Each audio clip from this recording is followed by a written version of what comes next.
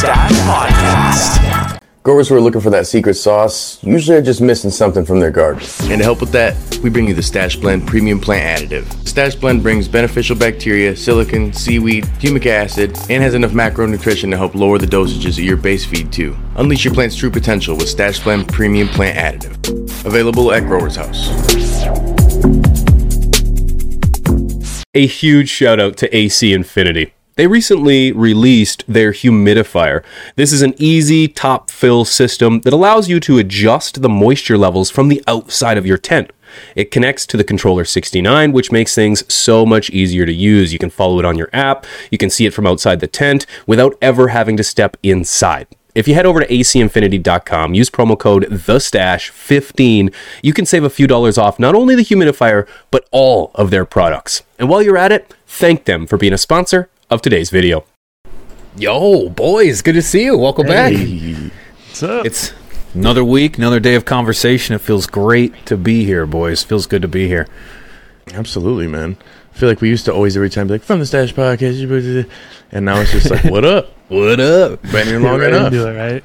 It just helps. It helps that we were sitting here talking the whole time, and then it's like, let's just pivot the conversation out to something else. Let's go.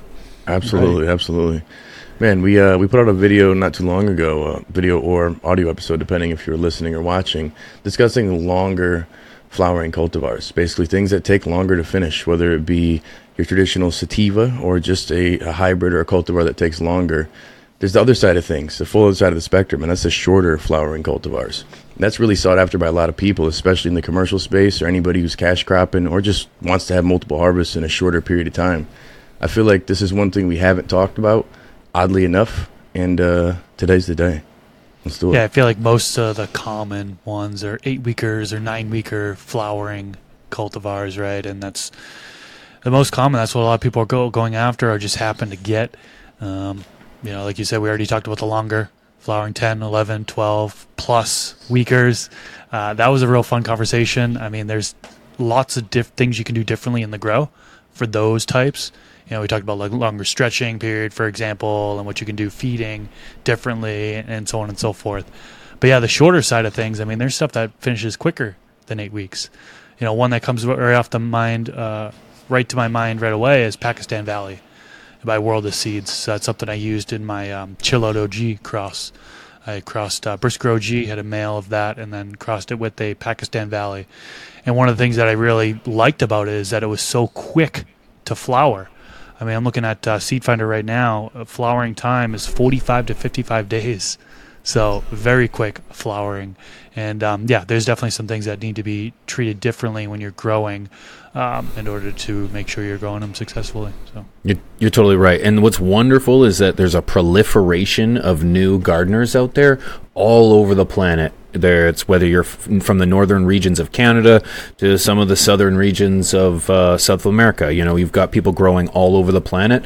And in my particular region, you don't have a whole lot of time to flower your plants. You typically can't get a bean in the ground until June 1st. That's kind of the rule of thumb.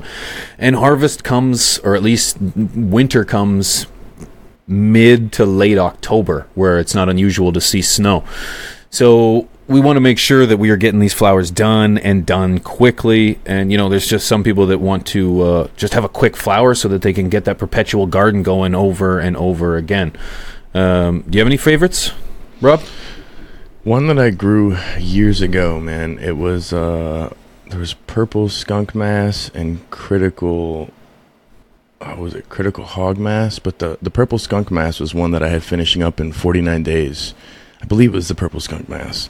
I had those over on CLTV if anybody was OGs and know those ones. But I didn't like the smoke, but I was just astonished the fact that it finished in such a short period of time. I didn't expect it to. It said it would, but I still went into it skeptical. And it was weird because it was essentially like a fast flowering where that big stretch that you normally get in those first 2 to 3 weeks, I was seeing a start of growth essentially for flowers. My nodes were exploding in about a week and a half. I was like, whoa, what's going on here? Like auto-like. But it was more the fact because I had less time to grow. So it still packed on and grew and yielded well. I didn't continue to grow it because it wasn't what I was after. there's a ton of different strains out there, cultivars out there. I mean, I'm looking at a list right now. Actually, if you search short flowering strains, you'll see a whole list here. I mean, I already named off Pakistan Valley, Northern Light. That's actually a 6 to 7 weeker by the Sensi Seeds version of that. Big Nugs Fast. That's another 6 to 7 weeker. Quick Critical Plus, which is by Dynafem. We've got Green Poison, Ganja Dwarf. Some of these I haven't even heard of. We've got a Royal CBDV Automatic. The list goes on. Blueberry Muffin. I didn't know Blueberry Muffin was a fast flowering one. That seems to become more and more popular these days. Yeah. And then Quick Mass, which is a cross between White Widow X and Critical Mass. So all these are listed as like fast flowering, which is really what we're talking about is like below 8 weeks, right? Yeah. The one that I saw, actually, that I'm gone mentally now, I remember, is Monster Mass. That was it. That one was done in 46 days total. It was finished, ready to go. I mean, it was crazy. I was blown away by it. That was from Critical Mass Collective. Got those years ago, and I was astonished with that growth. And I know there's a lot of cultivars that are coming out more and more with that focus because of the commercial settings that are out around the world now. Yeah, and there's a lot of runts. A lot of runts are fast flowering. Wedding Cake, I believe, is fast flowering. Quite honestly, I believe the new market is pushing towards fast flowering product. In my opinion, for obvious reasons, but I think there's a detriment to that. You know, you've got companies. There's a new bank around, if I'm not mistaken, Fast Buds. They've curated an entire business plan around fast flowering plants. Now I'm trying to play with that word there, and I'm sure we all know why. But they're pushing a lot of the cookies, the runts, the wedding cakes. I feel as if that's really where the market's driving. It's the fastest way to get to profit. It's the quickest way to get your plants to the shelf, you know, from the production line to the shelf. But I do believe, as I mentioned, there's a detriment to that. And I believe the reason I say this is because I will not forget, from 420 Vape Zone. What was his name? Sorry, guys. Troy. I knew it was Troy. I didn't want to say it. Troy made a very good point, and I will stick to this for a very long time based on his vaping knowledge. And that was that, you know, we've focused so long on THC, and now you could argue CBD, that we've probably or perhaps have kind of diminished the potency or the array of other cannabinoids.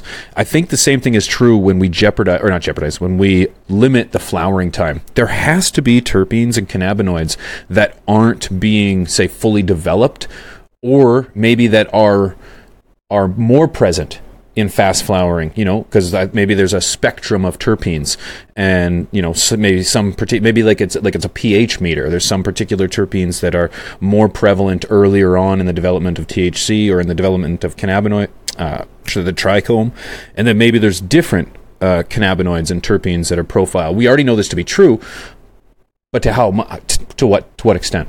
I'd be really curious. And when you're growing these faster flowering things, I mean, I don't know if we'll probably be jumping all over the place on this episode, right? But like treating them as a seedling and veg and is different flower, and you know, if you flush, that's a separate conversation. You know, you gotta be sure when to flush early and stuff like that. But maybe we kind of start with like training of the plants, because they can be treated a little bit differently. Personally, me growing faster flowering, I found that they're a little bit shorter, on the shorter side, at least the plants that I've grown.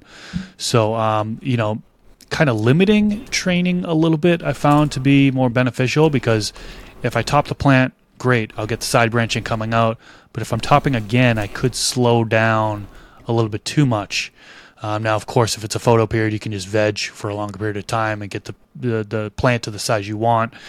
But it can be a little bit more challenging to if you're topping more or pulling branches down more, because when you do that flip to flower, you may not get as much of a stretch as you would with a normal, 8 or 9 weeker, or even a longer flowering strain. That's one thing we called out in our longer flowering cultivars video, is that those ones stretch for 4 weeks, sometimes even longer than that, right? But on average, 3 mostly 4 weeks.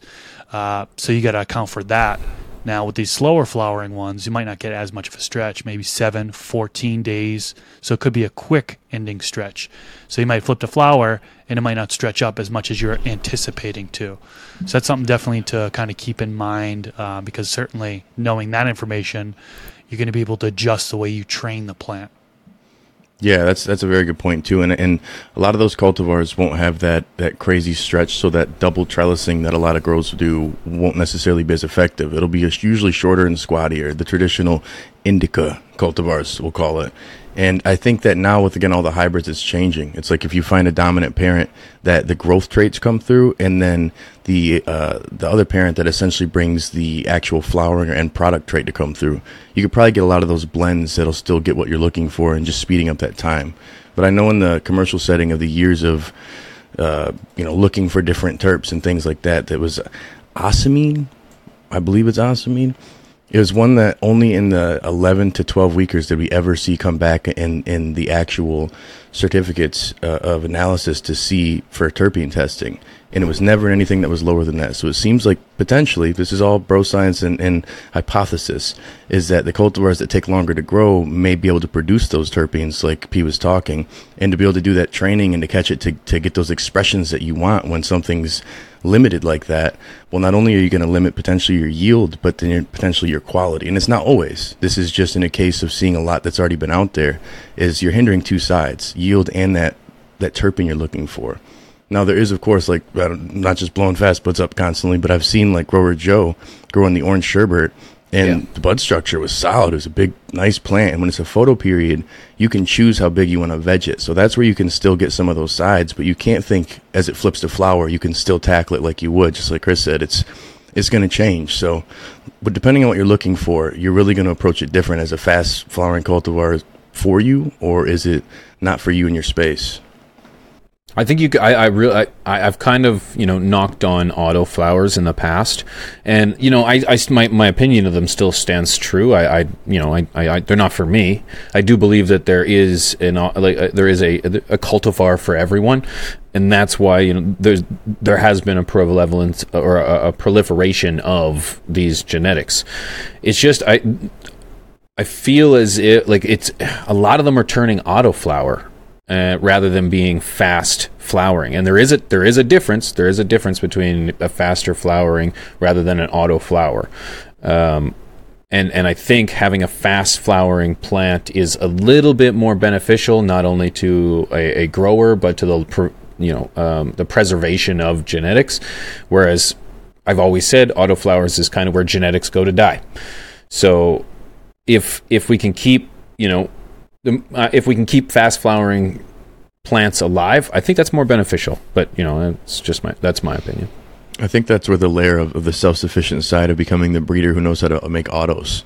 So that way, once you learn how to get it, you can retain that genetic for yourself. That's, crapping on the market for the people who are trying to make profit off it. But at the same time, the only way to keep it is in that sense. That's learning how to make autos yourself, and then you always consistently have those. When it comes down to the fast flowering versus auto flowering, those are two areas that I think a lot of people are attracted to because you can get it quick.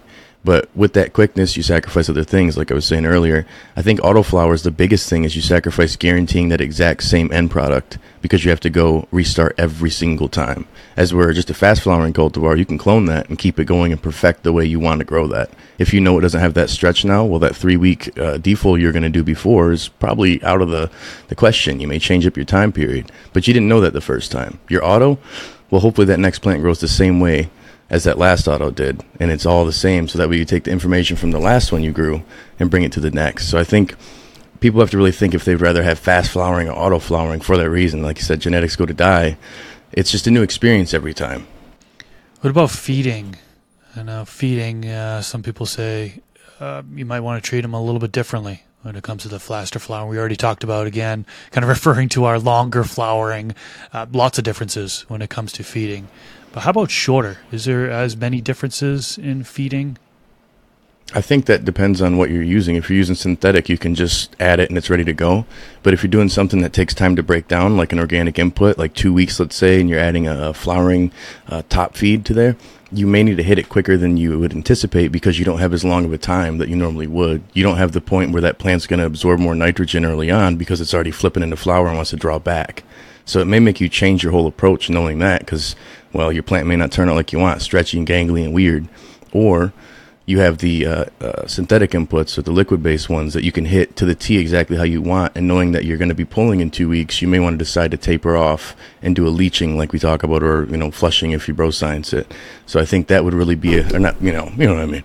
I think that would be a great way to test it out because again, that cultivar may react different with these new hybrids and these new fast flowering ones versus the traditionals. What do you think, P? Yeah, I personally am synthetic. You guys know this. I do get this question a lot in regards, should I be feeding my autos differently than my photos? My general answer is no. Just whatever week it's at, feed it those nutrients. But when you've got something that is flowering in, 6 to 7 weeks, I'm generally asking, okay, well, are you getting those phosphorus? Are you getting those final inputs, those last couple week inputs, your phosphoruses and your sugars, and these are things that I want to make sure that if it's done in 7 weeks, well, I only just cut out my CalMag in my calcium at week 6, so the week before I harvest, I just cut out my CalMag. So no, you can't do that. You would, in my opinion, I should be cutting that out at least 2 or 3 weeks before harvest. So on a 6-7 weeker, then I'm going to be watching my inputs. It's not. Yeah, Chris, I'm really glad you brought this up because there would be a difference. There would be a difference. So you've really got to get those inputs in, and really important too. This is where all us kumbaya guys are like, well, listen to your plants, man, and that's exactly what I would be doing. If they're coming out really, really dark. Well, what's happening? It's too much. If they're coming out a little light and a little crisp, well, maybe it's not enough. So you gotta listen to your plants, man. I was going to come with the hippie kumbaya stuff, so I'm glad you said that. I was going to say that's where it's good to know your plants because you can read your plants and the signs will be different because you're like, okay, it's finishing up a lot faster than I realized. That happened with one of the purple frost giants that I grew from Welcome to the Grow Tent. Shout out to GT. Shut up. One of them randomly was finishing way quicker than the others. And it was only because I knew the finishing look of a plant. I'm not a total beginner, and I can identify these things. I feel like even as a rookie, you should start to look at common signs of deficiencies and toxicities, so that way you can judge if your plant's in the right stage, if it's starting to decay or look funky or change up the way it's morphing, let's say.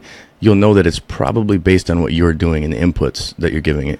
And I think it's good to know if it's a fast flowering cultivar, how you would treat it in that short window could vary because again, that plant is going to tell you, it's going to let you know, whoa, it's too much, back off, or hey, I'm hungry, I need more. It's good. The hippie stuff, the kumbaya, works really well. It does. Yeah, for me, feeding kind of with synthetics, mineral-based bottled nutrients, when I'm growing those faster flowering ones, really, first of all, I refer to the schedule, feeding schedule. Usually I do a half dose or quarter dose throughout the grow, depending on, reading the plant, seeing how it takes it and so on and so forth. Oftentimes looking at the runoff PM or EC to kind of get an idea of how much to feed.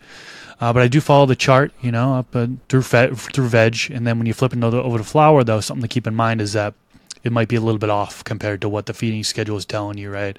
So, for example, like for the folks that believe in flushing, if you flush 2 weeks prior, and just to clarify on flushing, this is here in 2023, it's still a highly debated topic. People are very adamant that it works. Some people very adamant that it doesn't work. So if you believe in flushing, I'll just keep it at that, whether it be cutting off nutrients or actually running water through the grow pot before harvest at some point, whether it be 1 or 2 weeks prior, keep that in mind that, hey, yours is going to finish in 6 or 7 weeks. You're going to want to flush potentially week 5, Now, some people would certainly argue against that. I know a lot of people say, hey, feed all the way up until the end, just watch that ppm. But again, if you are a flusher, that's something just to keep in mind. Another thing I want to mention with the synthetic nutrients is A common practice that quite a few people do, and I started doing, was like cutting off CalMag at a certain point. Specifically when you're in veg and you're going into flower and you feel like you may be on the verge of nitrogen toxicity. Now with CalMag, I've mentioned this in past podcast episodes, a lot of them have nitrogen in it. So it's a way for nitrogen to kind of sneak into your regimen without you knowing. So if you're going into flowering and you're already kind of on the verge of nitrogen toxicity, some people will cut back CalMag entirely. And then that way their plant will grow just fine. Of course, if you're going into flowering and you're continuing flowering with nitrogen toxicity, longer internodes, loose, airier buds can occur. I've had that happen. It's really overfeeding. It's the worst time you can do the overfeeding, really. I've had plants, unfortunately, that I had to kind of scrap. I thought they looked weird at week 4. Week 5, I'm like, what's going on with these? I didn't really know back then. And then I get to harvest, and it's gross. I tried to rebound, tried to back up off the nitrogen, but then product was just so undesirable that I tried to turn it into like, dry ice hash and stuff. But I mean, it's still it wasn't there for me. So anyways, that's synthetic.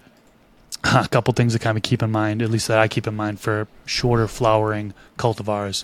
On the organic side of things, it's pretty similar to what I'm doing now. It's just, general approach that a lot of people do is they'll amend their medium to begin, right? So they're using soil, they'll do the initial amending. And then before flipping the flower, they'll do another amending. Top dressing, organic blends are so common now where they'll just top dress it on top, maybe add in some wort castings as well on top, which is something that I do. So they're watering in like at flower or like a couple days before flower. Then 20 or 30 days into it, mostly it's 30 days is generally when you'll do another top dressing. But with these shorter flowering ones, 20 days might be what some people choose to do instead, because they're going to be finishing around the 45 to 55 day mark, for example. So, yeah, it can definitely be a little bit different when it comes to feeding for shorter flowering ones. Isn't it crazy we live in a day and age where if you believe in science, like what the fuck I'm still stuck on that. Like all gems, but do you believe in science? Nah, in 2023. No. I think there's a lot of misconception because like it really comes down to like overfeeding. Like back in the day when people are flushing, it's just because they're pumping their plants full of nutrients, you know what I mean? It's like, okay, now let's try to get rid of it so the final product will be better, So it's it was a fix. It wasn't a process. A lot of misconceptions still with that process in particular. Absolutely. It's a good point, though, and I think when you're looking at that, it's kind of going into that flushing your or finishing your fast flowering cultivars. That's going to be a little different for everybody as well, because those signs you're looking for are going to come earlier than someone's like, well, around week 6. Week 7, you'll start to see, like, you can't look at those numbers anymore when you're looking at general plant information on the internet. That's where you kind of need to know, like, okay, well, I'm skipping 2 weeks potentially, so this stretch time, it's starting earlier. So almost like disregard those first 2 weeks. That's where a lot of people, like I've said before in other episodes, is when you start flowering is when you start to see the nodes develop into buds. That's when a lot of people will say this is flowering. Now it's not so much. It's just when you flip to 12-12 is when flowering starts. But when you're dealing with a short flowering cultivar, you may want to do that. With auto, that's usually what you do. It's flowering once it's automatically flowering. You're not just like, well, I know in 2 weeks it's going to start flowering, so we're going to call it flowering today. So I think that's more on knowing how your plant grows. And again, that's debatable, of course. I see Chris's smirk starting to smile there. but it's debatable because the only way you know how to approach your plant is looking at it, okay, well, flowering is now.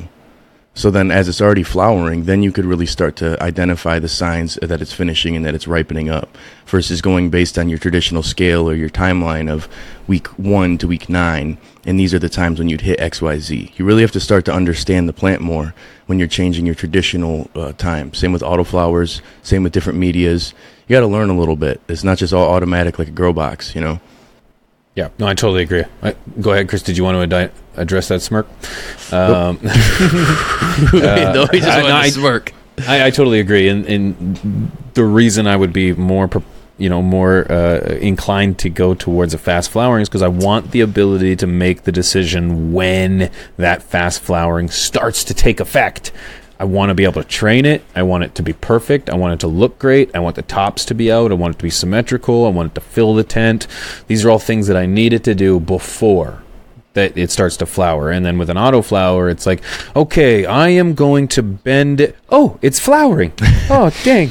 So that's not my, there's no real control there. So still in favor of the fast flowering and having the access to train it to get those big harvests quicker over the auto flower. Well, you got to think too is the aspect with the fast flowering cultivar, the photo period. You're able to do most of that training in veg. So if you know it's going to be a fast flowering cultivar, like I said, do your work early on, but still need to see how that cultivar takes. Like I'm noticing with this Georgia pie that I've got, it's all low stress training. If I do any topping, it's like it stops growing for a week. I'm like, what's happening here? And then all of a sudden I notice a little piece starting to grow. So it's like each cultivar may be different. So fast flowering, saying, well, just scrog it out, do this, do that. It still depends how it grows. I think you still want to treat it like a photo period in sense of training, in sense of all the stuff you do in veg. You know what I'm saying? That's still all the same. Versus an autoflower that still is unique in how you'd approach that. I still prefer if somebody's trying to get going, I guess autoflower, you don't got to change the light cycle, but I still, in my mind, prefer to do a fast flower for that person because that extended period of time, someone's going to pull it early often. I see that more times than not. Your first smoke, like Pigeon's biggest tip for most first timers, make sure you have smoke before you try to grow it. Take smoke to grow smoke. Yeah, fast flowering cultivar, that extra couple weeks is that 2 weeks you pull it too early, like most people. 9 times out of 10 of people I know, they pull it 2 weeks early. Like, if you would have given it 2 more weeks, it's like, well, luckily for you, you got yourself a fast flowering cultivar. That's a good tip for new growers. Now the people who harvest early are going to be at week 4, like, okay, I think it's ready to harvest. Yeah. That's the thing, man. You got to know your plant. Just white, stiff pistils coming out.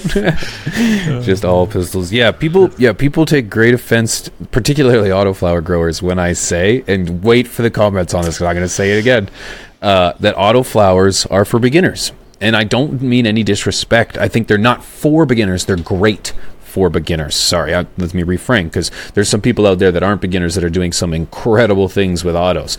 I've seen it with my own 2S. But, I do believe, though, that as a beginner, you only need one tent. You don't need a veg tent. You don't need a flower tent. You just need one tent. You need one light. It doesn't have to be a hot, warm spectrum or cool spectrum. It could be a full spectrum. And with that one tent, you can flower that thing out. You don't even need to know when it's going to be big enough. You plant it, forget it, and just water it. And essentially, it's going to do its own thing. So that's why I believe that autoflowers are great for beginners. And I think, they're not for beginners, so I think that's maybe where the misinformation, or I said it out of my own mouth, so it's not really misinformation, but great for beginners. Yeah. We should have a separate conversation on that because I disagree. And I think we could actually probably do a whole episode on that. That would actually be, we should. I think a lot of people would like that, You know who we should talk to about for that? Beginners. That'd be a good Only one. if we're going to fight afterwards. We're going to fight, but I want to do it with Neil and Heaven when we go out to Vegas, and Neil's on my team. He's a big boy. Mm-hmm. And Heaven, because I feel like Heaven's she's on my like team, man. Harley Quinn. She come, you know what I'm saying? So if we, but I think honestly, since they've been growing Hacky-sack photos circle. recently, that too. But Throw I it really in. feel like they've now more recently tried photo periods. They'd be the perfect person to let us know. They're honestly, a case study, because they went from only autos to their first photo, and it was like, whoa, this is totally different. And it's I think some people will see the benefits of both. It really just depends on the person, but you can't knock it until you try it. Just make sure you don't let one that doesn't do good for you. Just like for me, that I didn't like that monster mass at all. I didn't like the smoke at all. So I was just kind of turned off from faster flowering cultivars. I figured they'd all be like that, and I'm like, nah. And so now I'm seeing how there's so many. Again, seeing Grower Joe with dozens of different ones. I'm like, what? 40 days? 49? What? And he's growing Gorilla Glues and gelatos and all these different cultivars. It's changed my whole perspective, just like autos. So you got to be able to try stuff before you knock it. That's a big thing. Man, I think a lot of people, I don't know if you've got that feeling that you get when you're mid-flowering and it's starting to finish, you know what I mean? Maybe it's week 5, week 6, and you're seeing things like it's so rapid.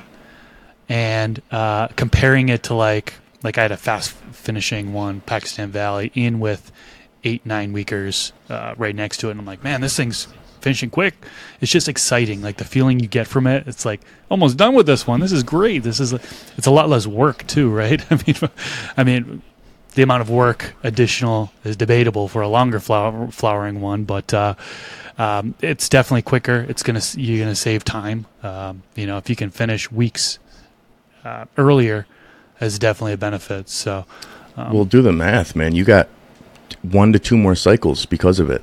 Depending how long you veg, you literally are saving that amount of time where your flowering tank can harvest 1 or 2 more times per year based on that time cut down. It's just like waking up an hour earlier per day. All of a sudden your production increases for the year by a month. It's the same concept, is where if you can drop down that flowering time, really optimize your vegging time and get that like procedure just really tight, you can be flipping consistently and having your cultivars just back to back to back to back to back in a real short period of time.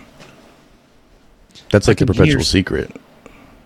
I can hear somebody in the comments already saying, well, if it's a quicker flowering one, that's going to be less yield than you would get with an 8 or 9 week, or even beyond that. What do you guys think about that?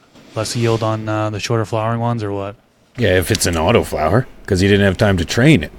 If it's a fast flower, you have all day to train it in the veg period. So, no, I would argue that, no, you don't. If you have enough tops and enough plant to support fruits, the fruits will grow. In an auto flower, you don't have the time in veg, or generally, I know some people can get large harvests, but that's an exception to the rule. Generally, people don't have enough time to veg and train an auto. So, yeah, I would agree and disagree. I'd say when you look at it, you either have 2 more weeks of veg when you flip into flower, or you have 2 less weeks of flower. Do the math. They cancel each other. You know what I'm saying? So it depends. The argument in terms of how much your plant gets out of it is about the same, because you can decide to veg your plant for the same amount as that photo period, and while that photo period has 2 more weeks of time, you've given up 2 more weeks that you're going to your next plant.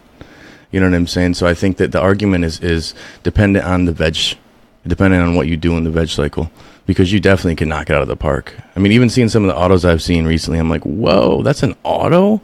Like, that's insane. But it just depends on how they trained it and worked it. And the cultivar, absolutely. I think that's like saying sativas yield more than indicas in terms of the botanical stance of the plant, not smoke, obviously. I think that people are misunderstanding that first couple weeks of stretch, flower or not. It's not flowering more buds there. It's just vegging more, growing more, so to speak. So I don't know. The argument doesn't make sense to me. What about you, Chris? I've had a lot of the ones that I've grown seem to just swell up faster than the other plants that are in there, 8-9 weekers or beyond. They just seem to be swelling up and bigger, faster, and then, of course, transition to the finishing faster as well. So I personally haven't measured it to see, but yeah, I think it grows at the same rate. Someone's out there with a string, and they wrap it around their bud.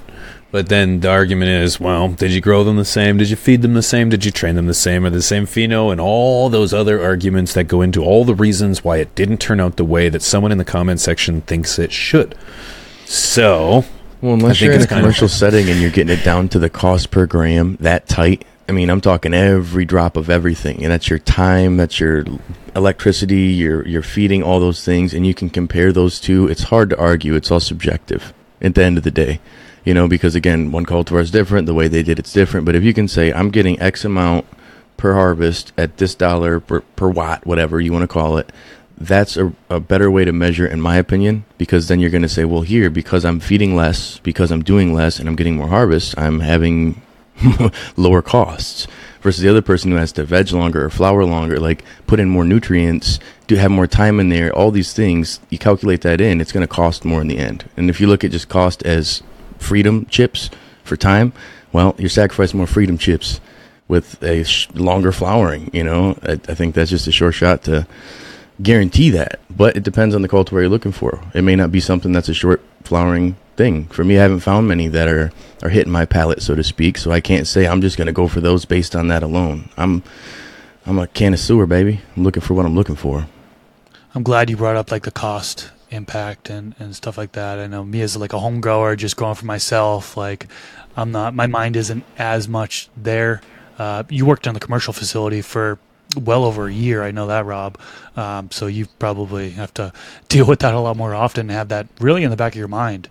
Let me ask, the place that you worked at, was there any faster flowering ones? Is that a practice that they kind of went after? Was to make sure that they had, faster flowering, or even just 8 to 9 weekers versus longer ones? Oh yeah, 8 weeks period. 8 weeks or less. And if it was anything higher than that, again, that's why I mention it, is the cost of nutrients, the cost of training for an extra 2 weeks of somebody in there maintaining the plant in that room, the lights being on, all the equipment running, all these things factor into it. It's 2 weeks at the end of the year for a 30,000 square foot facility. That adds up per room, At a home grow, yeah, you're splitting hairs. It's like the people on TV telling you, or on the internet saying, buy a whole chicken and save 2 cents per chicken breast. It's like, I don't give 2 cents. My time is valuable, So it can add up, of course. But when you're looking at your resources at home, unless you're in organic, it's costing you more money for nutrients, period. And unless you got solar power or wind power or some alternative, your electricity bill costs more. So longer flowering cultivars, no matter what, are going to cost you more. Like a 12, 14 weeker, think about that. The amount of extra nutrients and the amount of extra light and the amount of extra fan going, like all these things. So it's dead obvious cost-wise it's going to be better. But and same with, again, the argument of the autoflower of 1 tent, 1 light, unless you want multiple going, same thing. It's less. But you sacrifice other areas of things. Terpenes that don't develop at these younger states, potentially cultivars that haven't been bred into faster flowering cultivars, or just not knowing about it and not having the knowledge until you watch this episode on From the Stash. You're right. I think the market throughout the entirety of our community and industry throughout the time of this plant has always focused on whatever it takes to get this plant to as many people with the fewest amount of restrictions.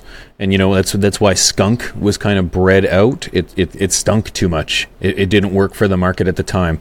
Times changed. That's kind of coming back. Fast flowering was a thing because in parts of the world where summer never ends, then you have the time to be able to grow those genetics. Now in a world where it is 30,000 square foot facilities, you have time frames, restraints, profits, margins. You have people that are employed that don't even try the product.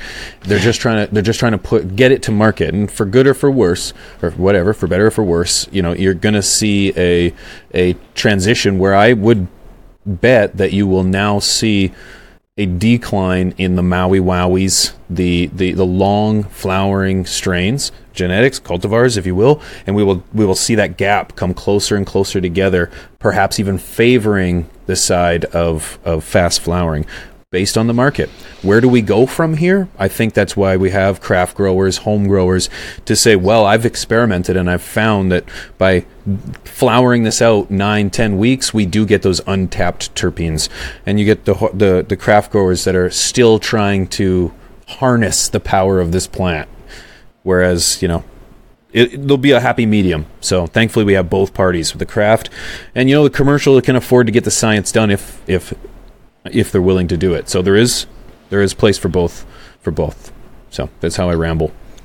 There's one more thing I want to address or answer before we end this episode. I should have actually included this in the feeding section, but additives, right? I think a lot of people now know us like Stash Blend? Stash Blend.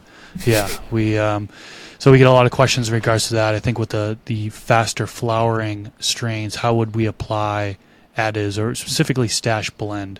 For those that don't know, Stash Blend is a kind of an all-in-one additive powder form that we helped formulate. At least we had we have a scientist working behind the scenes and doing all the heavy lifting for us, making sure things work, but we were able to give some input on it, and we've been using it in our gardens for the past year and a half now. And anyways, this would be fed typically soil drench, so mix it in with water, and then you can apply that throughout the whole grow. Now, the general recommendation from the scientist who formulated it was that cut it off at week 6 of flowering. You could do that, certainly. I would say the same week with the shorter flowering ones. But if you're reusing that soil, you can go all the way up to the end. So I've been continuing using Stash Blend once a week. I was actually, at one point I was doing it every single watering, and it was great. So yeah, if anybody had that question on how to apply Stash Blend to these faster flowering ones, there's your answer there. You can do it all the way up until harvest if you choose so, or feel free to cut it off a week or so before harvest. It's a really good point. Absolutely. Thanks for bringing that up. That's where? Stashblend.com. Oh, is it if you guys are interested. Stashblend.com? Stashblend.com. Stashblend.com. What a conversation, guys. This was really cool. I'm looking forward to the are autoflowers for beginners video. Look out for that real soon. That'll be hitting tube near you. Unless it's already out. Unless it's already when out. you're watching this or listening. Because we're good at that. But I want to give a huge shout out to everybody that tunes in and heads over to stashmerch.com. We do have a merch line for those that don't know. It's got some wicked pieces. Make sure you go and check that out. If you want all the latest news and posts, uploads that you might have missed because you don't have your notification bell on, go to Stash. Go to FromTheStash.com. Thank you. There's so many. I got it. FromTheStash.com. Don't forget, we do record our smoke sessions that you can see here a few times a month over on twitch.tv/FromTheStash. That was a great episode, boys. Absolutely. Yeah. Well, with that being said, it's your boy Rob, Mr. Grow It, Pigeon 420. We'll see you guys next time. Stay lifted. Peace. Peace. Banger.